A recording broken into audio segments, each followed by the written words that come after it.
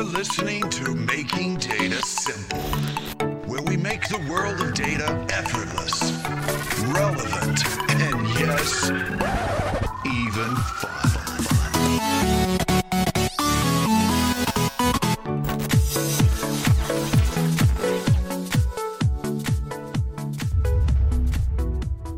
So hey folks, welcome back to Making Data Simple. Al here, and this is the podcast where we do just that, but we talk about essentially everything under the sun. Today with me, I have Aaron Bhowmick, who is an IBMer, but he's the Vice President and Chief Design Officer for IBM Cloud, Data, and AI. I know Aaron for a very long time now. Since his tenure in IBM anyway. And I have to tell you that he has transformed design within the company as I know it. So we're going to talk about that. But he has experience in design thinking. He has experience in transformation. He has experience in user research, user experience design, business to business, I think business to the client, the customer. Welcome, Aaron. I'm doing a terrible job of introducing you, but welcome. How are you? Thank you. Doing good. Thank you, Al, for giving me an opportunity to talk to you. Always fun interacting with you. So we talked to design previously in this podcast. By the way, have we never talked on this podcast? We haven't. This is the first one. Happy birthday, Al. No, this is amazing to me because I talk to you all the time. I could have swore that we did talk, but I know I've talked to design in the past, and we've talked to design for augmented reality. We talked to design. I think we talked to David Townsend, and that was a few weeks back, folks. Hopefully you were able to listen to that. What's the difference, just for the folks that have listened to that, between your role and David Townsend's role? So David is looking after specifically the data and AI offerings. He's also looking into emerging technologies like AR and VR being one of them. I go broader, so I go across the world of cloud, data, and AI. Competing against the Googles and the Microsofts and the Amazons from very diverse set of users, from data stewards, data curators, all the way to system admins, to data scientists, to business user. So I go broader. That's all I can say. So fair enough. We at IBM have went under what I would call a major reformation of design at IBM over the last, I don't know, what do you think, 5-6 years? I don't know. And I know you've been here. You were part of that onset of that transformation. Let's call it transformation right here, right now. The question I have for you is, can you describe, I know there's a lot of companies out there that would probably like to integrate design to a better degree. Maybe they don't do it well, or they should do it better. And I got to tell you, it's been day and night for the last 5 years within our products. And you've received a lot of Red Dot Awards, which we should also talk about. But can you talk just a bit about the before and after, how it was initiated, how you kicked this new look on design off, and what is the desired state, and will we ever reach it? IBM has I'm going probably many, many years back. IBM has had a rich history in innovation. We all know that, from all the, products we have come through. But it also has a great history of great designers. We can name many, many designers who were part of the IBM's heritage. We sort of, around the 1990s or so, we kind of lost our way a little bit because there was more pressure to sort of, go to market faster, and design was sort of an afterthought, and it was more of let's get the functionality together. When Phil Gilbert came in, I give a lot of credit to the transformation that has happened to Phil. Phil Gilbert is the GM for IBM Design. And he runs a program that crosses all the BUs, etc. He has been, and with his help, I guess everyone else has teamed together for this transformative journey. So just case in point, we have from 2011, 2012 to now in IBM, we have hired more than 1,500 designers. That's the largest number of designers in a big corporation. Now, yes, the ratios of design to the engineering and OM will need to improve over time, but that goes about the investment. Second thing, the design thinking framework. in order to create transformations, you have to have the planning and the framework to allow someone to go through the life cycle and see the benefits of it, and then use it as a reference and extend it. So design thinking framework, just to coming up with the concepts, testing it out, and then rolling it out. There's a great design program office under Phil that started it, and we all are consuming it and extending it with this enterprise design thinking framework, which, by the way, is live and available for any customer to use. Then the third thing is about training and enablement. You can have the greatest frameworks, but if people are not really on board with it, or they don't know how to use it, it doesn't go anywhere. So that was the second phase, training and enablement through things like boot camps. I talked about new hire boot camps. We also had boot camps at different levels of the hierarchy. So we had boot camps for even at a VP level and director level, to understand, okay, what is the basics of enterprise design thinking? How can it help me in the business that I'm in? And how can I better leverage design and the other competencies to produce better products? So it's been a long journey. And the final thing is about, places, is what we call as people, places, and culture. The places part of it, in order for designers are unique in some ways. You might disagree. It's a debatable topic, but they're unique in that, their creative boundaries are kind of, out of the charts. And they work well in a community of other creatives a lot. So with that came the concept of design studios. Design studios was meant to be this cross-functional competency sort of work areas where people can work together, express their creative freedom, and live and learn from each other, and the vibe and the energy pulls them through. So at this point of time, we have over 50 design studios worldwide, right? And they call it as IBM Studios, again, because it covers many different branches and departments, etc. So having the education, then the practice, and then the culture emanating through these studios has helped with this transformation. And finally, you do all this hard work, but I find that in business, there are two key, points of references to any business leader. It doesn't matter how good the design is. If the customer or the user appreciates it, it goes a long way. So that's what we have done with some of the designs of the winning we've done in the International Design Awards. We are getting that feedback, and that feedback is going to our executives, to our product leaders, to our engineering counterparts, and they understand now that yes, customers are appreciating the work. That's one. And two, the International Design Awards also go from an external standpoint. IBM, we are bringing the sexy back to the enterprise, and we'll do that by design. So here's what I heard. You got to start with investment. Of course, you've got to believe in it, and you got to have an empowered leader like a CEO that says, look, we're going to do this. We're going to transform our business. So you invest. You got to have a design thinking framework, which, by the way, IBM openly shares.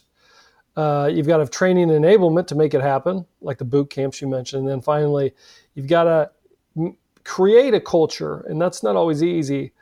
But one way of developing a design culture is like work environments, like design studios, et cetera, which we have, for example, over 50.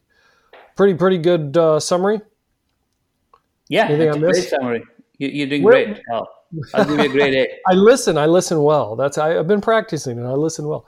The design thinking framework, where can listeners go get that? So it's easy. Just Google up ibm.com/design/thinking. And there's a whole website to it. You can even try for free. We are partnering with universities, etc., and they're using it in their curriculum as well. So many ways to get in touch. If you don't find what you see, there's a way to contact us as well. So all on the web. I'm just curious, how much of it is ideas and principles that we've created as of recently, or how much of it is, best practices we've gathered over many years that have come out from different universities or otherwise? I mean, how much is it new? How much is it just putting everything together that's already existed and putting it into action? This is a controversial response from me, but I'll go and say that design thinking has been in this world of problem solving for a while. IDEO has pushed it quite well, and they've done a great job. So as a practice and a mindset to solve problems, it's existed. But what IBM did was we took that and we looked at the problems space we are in, which is the enterprise. Enterprise is unique in many different ways. The complexity is one of those things. So how can we apply design thinking in the enterprise? We call it the enterprise design thinking. So we took the basic one, we modified it based on learnings we've had over the last 5-7 years on what works, what doesn't work, and there you have it. So it should work well if you're in a company, in a corporation, you're trying to bring out with products and offerings and services that crosses many different segments and geo, and you have a diversity of people working together to make things happen. Then enterprise design thinking is the way to go about approaching the problem. Why do you say it's controversial? Well, because there is a school of thought that design thinking is a hot new thing. It's as a practitioner in user experience and design, there used to be this concept of user-centered design, and there are elements of design thinking that's comparable and complementary to or builds off of user-centered design thinking. So it's a continuation, in my opinion. And there's a school of thought that it was sort of created around 10 years ago. So that's the difference. What is your advice for like a startup? Startups only have so many resources. We're always talking about resources wherever company you go to. Certainly here at IBM, it's no different. But they're thinking, look, I got to build a product. I don't have time to hire a designer, et cetera. Would you say that's a huge mistake? And what would your advice be for a startup that's trying to watch their spend, their dollars, and just get a product out? So for startups or anyone, I would say that if you're trying to get a product out, you have to ensure that you're going to have something that your users are going to love. The only way to do that is through deep user research and applied design thinking and generating an experience that users will, walk up and use. So if your goal is to sort of go into the market and make it virally available, you can't just do it without designers, because if you don't have designers, you'll still have a product, no problem. The chances are you will spend a long, long time making it usable. In this day and age, usability is like table stakes. So, I don't know how often you do it, Al, but time to time, I need a software to do this and that. I'll Google it up. I finally read the reviews. I then look at the self-service option, look at the pricing planning, and I give it a shot. If it's working, there it is. I don't have the patience, nor do our users, who we tend to find, have the patience to live with the debt in usability that will show up if you don't have the right sort of mindset of design. I am not saying, by the way, that you have to have designers to do the designers. Yes, designers are professionals. That's what they do. But I think a lot of what we do in design is sort of best practices on how we build products. A lot of good offering managers or product managers that I work with can do a lot of design. We work with them very closely together. So it's less about, do we hire? It's more about, are we making sure that we are building in experience as a differentiator of our products when we go to market? One way to do it easily and surely is through a design team or design professionals. There are other ways as well. But the net is, let's get design to be a value proposition in the products. So I certainly tip my hat to you and what you've done, because I think it takes an extraordinary person. I do find I find designers are unique, but I also find developers are unique in their own way. We're all unique in this business, I think. And I do have a follow-up question on that. But before I get to that question, where I was going with this is I tip my hat to you. I tip my hat to Phil in terms of what you've done. Who do you tip your hat to in terms of in the industry right now that you say they're embodying design pretty well? I'm impressed. I actually find joy in many little things and big things. So, it's not like I have a single app in mind. But just to give you a few examples, I think Slack has done a phenomenal job in creating a great experience for a collaboration scenario or use case. And you see it with, how well it's doing in the market. I think Intuit is doing a great job in expressing experience in its products, especially in products like TurboTax and small accounting firms that they don't have the budget to train themselves. So it's a self-service, get in and use. I think Salesforce on a B2B side is also doing well. They have a good design team together that they're looking into the Einstein platform and Service Cloud and Sales Cloud. So I feel I don't really have a single team or a single org in mind that I can provide a reference, but I can tell you that since I am in the Bay Area, which by the way is the coolest area, Al. No, Midwest, keep going. So we have these communities, this immense, rich communities of design that I have the privilege of, talking to and seeing and hearing people talk about their perspective of usability. So, these companies I talked about, even Citrix, it used to be a legacy customer-based company, and it has evolved over time as well. Cisco, we know all about Cisco, but they also have user-centered design practices built in. So each one of any company that you think are in the Fortune, 500, worth any salt, is guaranteed to have design embedded in their team or org. Got it. Thank you. I want to go back to design thinking principles real quick. And for those of you that are listening that may not know, design thinking is really a set of processes for being thoughtful and innovative with design. And I use it a lot. I think it's magnificent. I really do. And a lot of times when I'm solving a problem, whether I'm in a meeting or otherwise, sometimes I'll break out what I would call a mini design thinking prioritization on the whiteboard. And I think sometimes people, if I've gotten any compliments, sometimes I'll get a compliment like, wow, way to bring that back and level set, get us all clear on the priorities and marching in the same direction. But it's really all going back to some of the design thinking sessions. Now, having said all that, what I find that I see is, I've been into full design thinking sessions, which sometimes I've taken a full week where we're locked up in a room, we're doing the full process.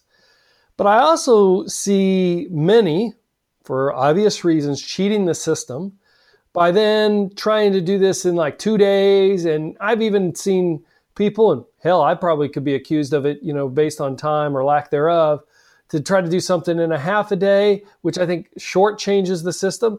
I wanted to get your thoughts on that. I mean, what do you see it kind of being, being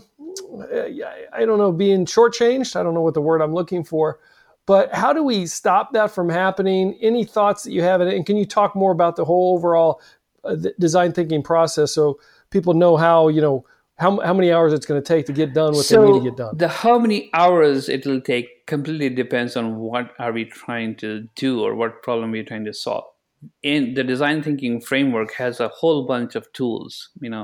I'll just give you a few examples. We call it the empathy map or the journey map. We do hopes and fears. Many different tools that get at specific aspects of what we are trying to solve for. So if you wanted to, let's say, I'm just making it up. Let's say you want to go to market with a new product, okay? And you wanted to quickly get the team together to agree on what we're trying to do, who we're trying to solve for, and then scope it for a roadmap and delivering plans later on. In that case, we would do a few things, including, the alignment, what I call the alignment workshops, and the HILS workshop, which is really about the mission statements that we can all agree that our products are going to be aligned to and the user we're targeting, and then break that hill into user stories that we can then scope it to a particular level and then drive sprint plans. That part, especially for a net new product, a green space product, requires some time and effort. So, I would say that is a 3-4 day workshop. We have also have cases when we have done remote workshops. It's harder, but can be done. So I feel like there is this notion that design thinking takes a long time. The workshops take a long time. I feel we could target different problems, solve it easier, faster. The more green space it is, the more we have to think, and hence the longer the workshop is, what I would say. But you know what, Al? It's interesting that I've had a lot of converts. So we've run many workshops where it's kind of a drag, so no one wants to come in. And then we have to go and really talk to individual people, and we'll say, can you just come in, maybe give us 2 or 3 days of your time. I know you've got a lot of work to do, but let's give it a shot. So we start off with day one, a lot of skepticism, what it is. We go through, explanation of what we'll do. By day 3, it's completely a convert. And, to a point where at the end of the 3rd day, when we're giving a playback of the things we learned, it's usually the people who are the most skeptical will be the one presenting back, because they are, their eyes just open up. And now we have this opposite problem where we are requested for facilitating workshops, every day, every other day, because people have started to get the hang of it. So I think we have turned a corner. We still have to, work through the timing part of it, because, when we especially pull off developers from their, code generation, it's a little bit of a drag, but we are improving, and hopefully we're on the right track on that. I think what you've said to me is you got to go back to the design thinking framework and make sure you're hitting the points to solve the business problem at hand. I do think, at least from my standpoint, in my experience, is that sometimes I do have to police that, because there's a tendency, even those that are advocates for the design thinking process, you're always trying to get things done faster, and they say, oh, we don't need the empathy map because of this or that. And maybe sometimes you don't. But I tend to make sure that, it depends on the situation, of course, but I'll say, no, we're going to do it anyway. And interestingly enough, I find that there's a ton of value going back, if nothing else, for the alignment of the team.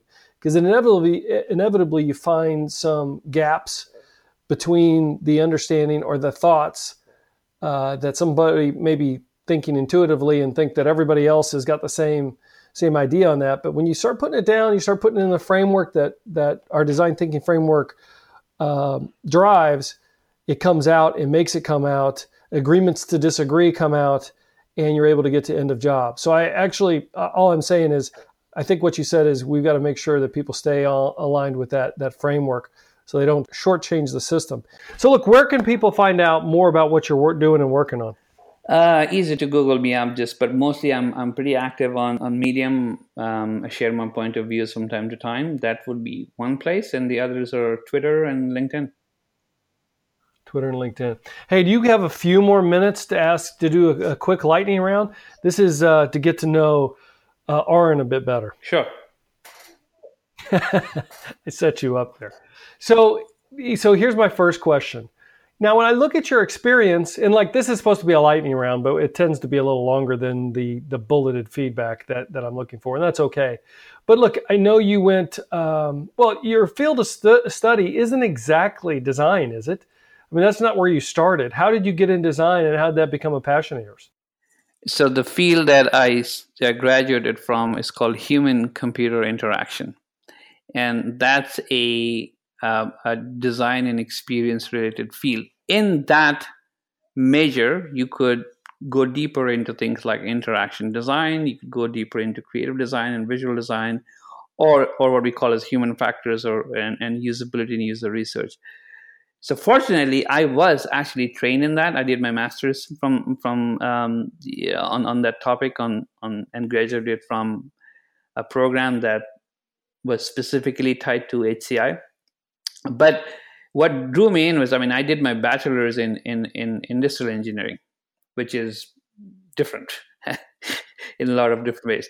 What drew me in was, at some point, I started feeling that, okay, maybe I want to do something that is creative. And, I was going about, creative being, maybe I'll be an architect of some sort or a carpenter or I don't know what. But in thinking about creative, what drew me in was the ability to affect the lives of millions and billions of people through software.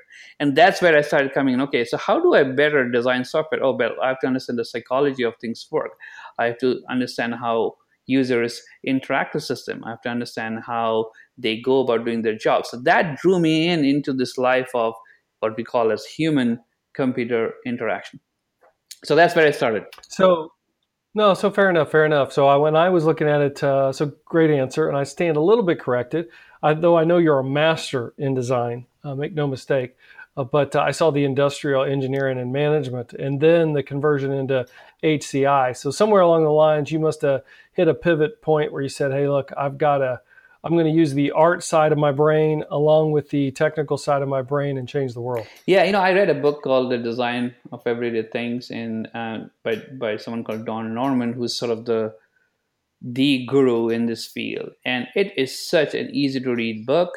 It made a lot of common sense, and I'm going, it's interesting. I would like to take this up and extend this point of view into a practice or a career that I can work with. So it was one of my, I guess, major reasons why I went into the field as well. What are you curious about right now? I'm curious about many things, one of which is, where are we going with this world of AI? Specifically around, and I talked about ethics, but can we automate AI and make AI better for AI? So, and not to put a plug in any of our products, we have Auto AI as a product within your space, Al. But I'm really interested in the application of AI to teach AI and apply AI. It's not just about creating models. And I feel there's a lot of growth in both in my standpoint of what I know about AI, but also the application of it. So it keeps me interested in this field. I also am thinking about the world of AI in platforms like blockchain. How we are using design to figure out the use cases where we can make different platforms be smarter. So top of mind right now, I'm very curious, reading some books if I get the time, but it's been a fun ride. Most of the stuff I didn't know about, but now it's beginning to make sense. Does AI, scare you just a little bit? Maybe a little bit? It doesn't scare me, but I can tell you my 8-year-old is scared. The other day he was telling me, he was asking me, what do I do? And he keeps asking me that question every time. And it's kind of hard for me to explain what design is, but I try. And then he says, okay, what do you do in IBM? I said, well, I do design for AI products in IBM. And he goes, AI? Oh, you mean that thing that creates evil people and takes people's jobs away? And he went on and on and on. And I had a hard time explaining to him. But back to your point, am I personally scared? I'm not, because in my head I feel like people still have a little bit of morality in their head, so they will know what's right and wrong. Yes, there will be a misuse of technology like any other technology, but there's going to be more good than bad. My daughter is the same way. My youngest, she always associates Watson, which she knows I work on, with a robot. And she's like, get that Watson thing away from me. That's creepy, Dad. Yeah. That's what she always says. And then now it's kind of become a joke as she's getting older. But I think there is an element of truth in there that worries her. So what do you do in your free time, then? So do I have any free time is the question I'm going to ask myself. But when I do, I got an 8-year-old and a 12-year-old, and that's my life and my wife. So that's what I do. Weekends, swimming classes, basketball, games, movies, things like that. So it's my outlet. Other than that, I'm mainly thinking about how to get design to be in a better spot, not just in IBM, but in general as teams as such. So no, not much of free time, Al. I wish I had the luxury as you do. Yeah. What do you? What's the last thing on TV that you watched? I'm gonna see. I'm gonna dissect this a little bit. Last thing on TV that I watched. Yeah. I watched a movie, but I think it's called The Great Heist. I get a kick out of action movies. It's fast and sometimes predictable, but things are happening. I think I have a attention span issue, so these action movies help quite a lot. And so you can tell about my attention span because I forgot the name of the movie. Yeah, fair enough. All right, now I'm going to give you a this or that.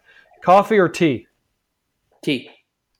Augmented intelligence or artificial intelligence? Augmented. All right. Design or software development? Software development. Good No, but, answer. let me be clear. We can design all we want, but if we didn't have software development, there's not a single product that will go out of the door. All right, here's the tough one. People or clients? I guess people are clients, but the people within, the developers, the designers, people or clients? 100% people. When you got to elaborate. If we have a good set of people and a great culture, we will invariably build products, services, and be responsive to customers, and hence we will make our customers happy.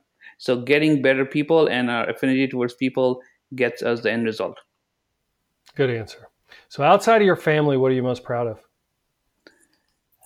What am I most proud of? Good question, man. I would want to say that I have a fear of heights, and the first time I tried ziplining was a great feat in my mind. I'm proud of that. Sounds pretty lame, but I actually felt it. I was proud of myself. What is if you had a role model, what's your number one role model today? I mean, who's out there, not related to you? Not related to me. I have several, actually. Because I'm tied to the world of design, I'll just pick two. One of which is in Google right now, but she has been, I'll give her the name, Catherine Courage. She's a great sort of design leader. I look up to her. She also serves as a mentor for me from time to time. Always something to learn from her about business, about life, about how we approach things. The other one is Dan Rosenberg, who is an ex-VP for Oracle and SAP and done several good stuff on the enterprise space. He's also, I'm very close to what he has to say, also a great mentor, and I look up to him because he has taught me how to survive in the enterprise. Survive is the right word, because you have to learn every day. And so, I get a lot out of conversations with him, and I look up to him. So if I have challenges in how I want to go about certain problems, I know there are people in the industry who have done this, who knows the space of design and business and technology to help me out. So I'm lucky that way. So thank you for that. If I'm a listener right now, you've inspired me, and I want to learn. I want to learn design more than I obviously know it today. Where should I start? Where should I go? I would recommend reading the book Design of Everyday Things by Don Norman. Let's start with that. It's an easy read. It's not specifically about interaction design or visual design per se, but it talks about the basic principles of the heuristics of good design. Start with that. I would also say IBM Design has done great. So if you want to know a lot more about the process of design, the careers of design, the different things you can do to learn more about design, ibm.com/design. Those will be the two places. I can guarantee there is enough out there in academia as well as in other sort of corporate sites that gives a lot, but I'll start with those two. All right, very good. And just as a quick recap, start with an expression of intent.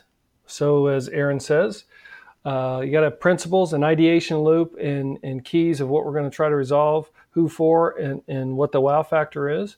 And then if you're to get a culture around design, first of all, you got to start with Mindshare, which includes investment, a design thinking framework, training and enablement, and then a creative environment that promotes that culture, like design studios, which I won't ask you this because we're at the end of time, but I was going to talk to you about design studios and how they do foster that work environment, but we'll save that for next time.